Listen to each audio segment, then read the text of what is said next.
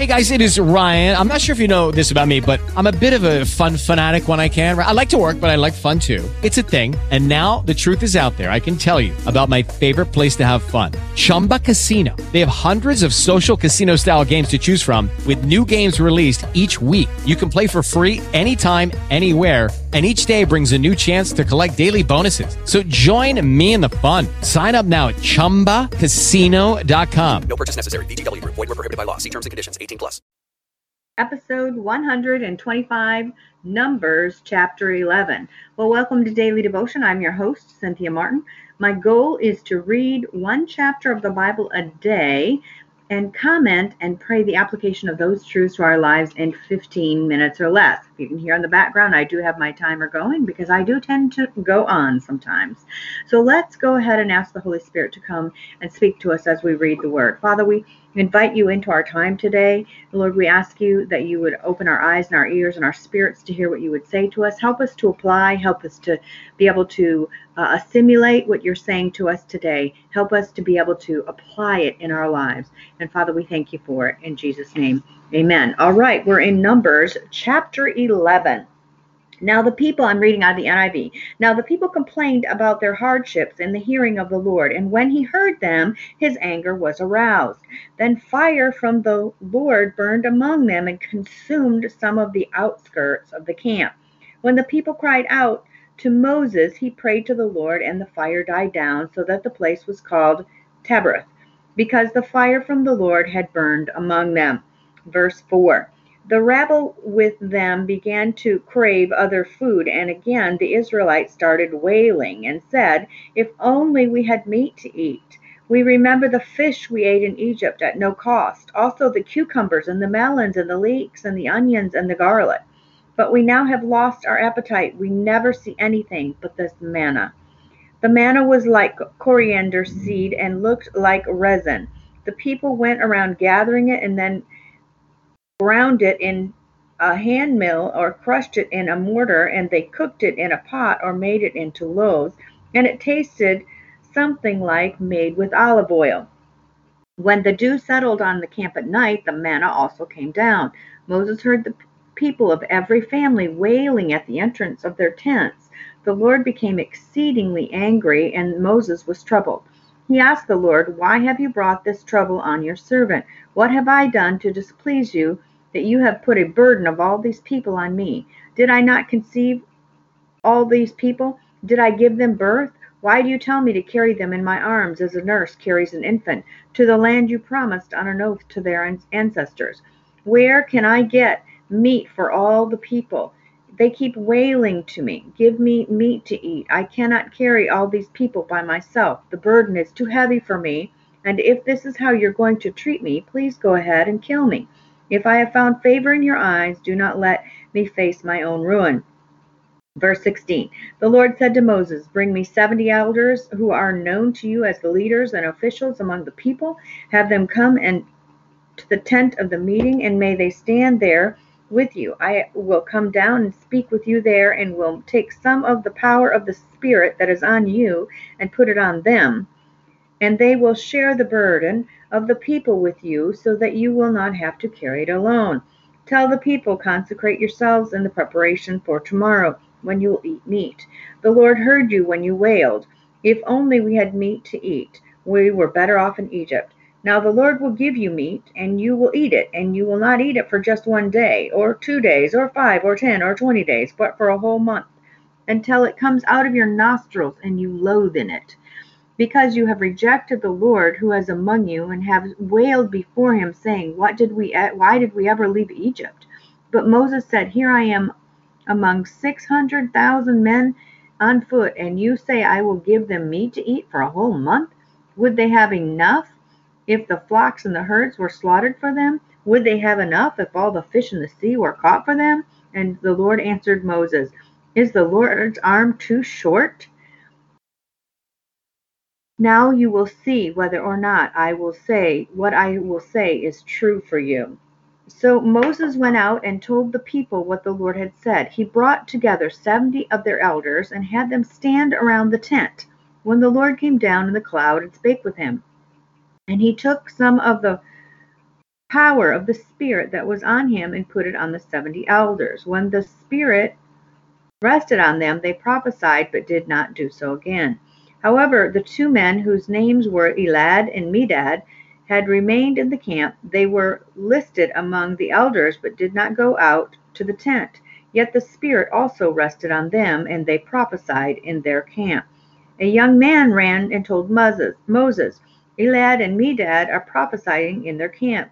And Joshua, son of Nun, who had been Moses' aide since youth, spoke up and said, Moses, my lord, stop them. But Moses replied, Are you jealous for my sake?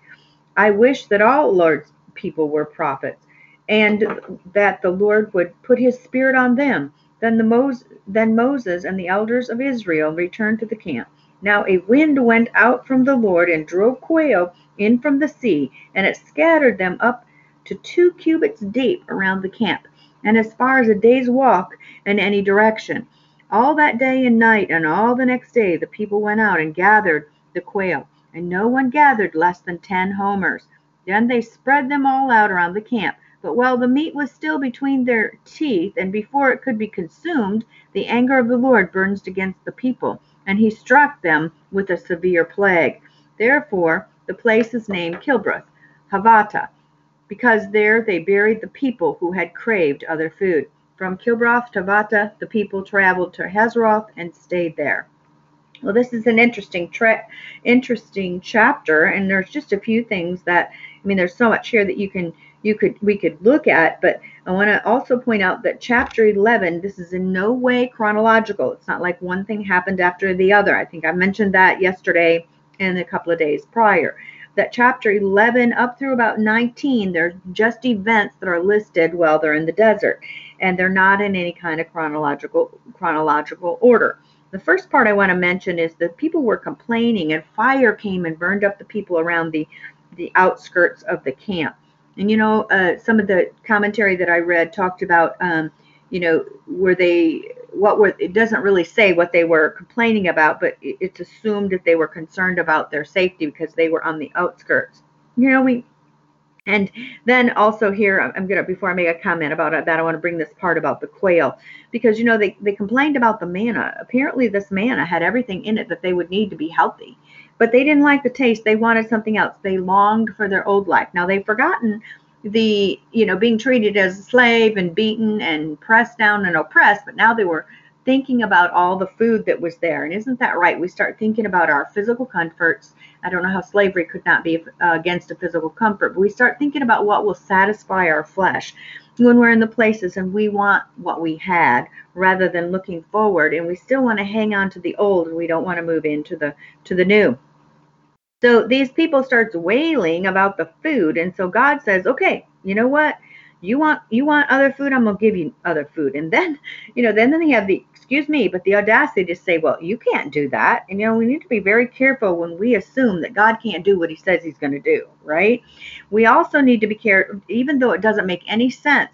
There's one line there said, well, is there enough fish in the sea? This is thousands of years ago, right? And we've since then fished out many more fish than what would have fed the people. I think, what is there, 6 million people here? So, our thinking is so limited, and we can't see beyond what we can see. And we need to realize that God sees more, he knows more, he has resources that we will never understand. And I love this what the Lord answered Moses, is the Lord's arm too short? And so he says, now you're going to see what I can do. And it goes on and it says, the people were upset because there was people prophesying, and Moses' response, I believe, is correct. Well, he wished everybody would prophesy, right? And so, when we get jealous because other people are expressing gifts and moving into God's kingdom in a deeper way, and we want everybody to stay in line, right, and only let a certain few. But even here, even though as Moses was tired and he was really kind of complaining about the Israelites, he was very much a reluctant leader, that's for sure. God had to keep, giving him what he needed to keep going on, but he took those other men and gave him parts of his spirit. I think we need to be careful when we're concerned about other people getting giftings that we have. It makes it us think that, or we tend to think that it makes us less. But there is more of God's spirit than what we could ever contain. And I want to finish, and I know I'm running out of time here, but I do want to tell a story today. It's a story that my husband has told me several times, and it leads really true in my life, that I remember the story over and over again. Sometime he lived in Germany for some time, and I don't know how this came out when he was in Germany, but he heard someone saying they wanted something, and they wanted it really bad. And his response back has been, well, if you want it really bad, God will give it to you really bad. And I know that may not be theologically correct, but it works for this instance. In this case, these people were crying out, I want better food. I don't like this. I want something else. It was better before.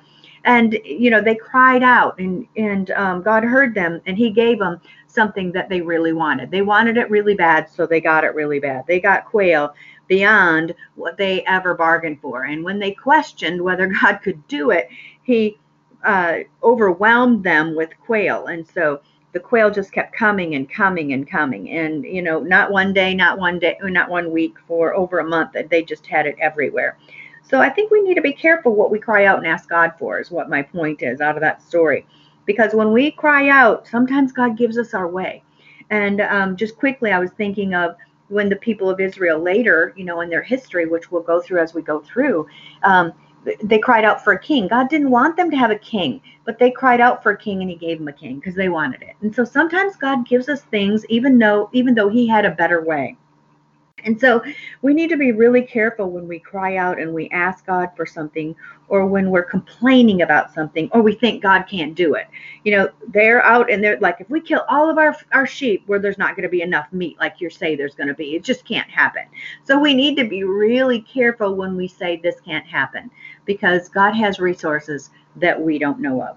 So let's go ahead and pray about that today. Father, we thank you that you have resources that we don't know about. Lord, you have strategies that we don't know about. And thank you, Father, for building our faith today, that even though we can't see it, you can still perform it. Thank you that you are a God that we don't know everything about you, that we know what you're going to do and what you're going to say and where your supplies are and how much there are and when they're depleted. That, Father, you are never depleted. We thank you for that, Father. And Lord, we ask that you would remind us when we're crying out and complaining about our old life, or complaining about something that we want, that we don't help us to check ourselves to make sure it's in line with what you would have for us, so that we're not caught in a place that you're giving us something that is less than what you wanted for us. And so, Father, we love you and we thank you for that today. In Jesus' name, amen. So thank you for listening today. I'm Cynthia, and you can find out more about me at realliferevised.com. I invite you to go to the website and get on the email list. We'll be discussing next time Numbers chapter 12.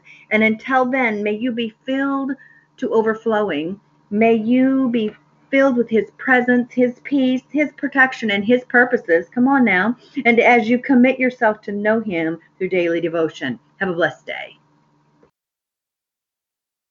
With Lucky Land Slots, you can get lucky just about anywhere. Dearly beloved, we are gathered here today to... Has anyone seen the bride and groom? Sorry, we're here. We were getting lucky in the limo and we lost track of time. No, Lucky Land Casino, with cash prizes that add up quicker than a guest registry. In that case, I pronounce you lucky. Play for free at LuckyLandSlots.com. Daily bonuses are waiting. No purchase necessary. Void where prohibited by law. 18+. Terms and conditions apply. See website for details.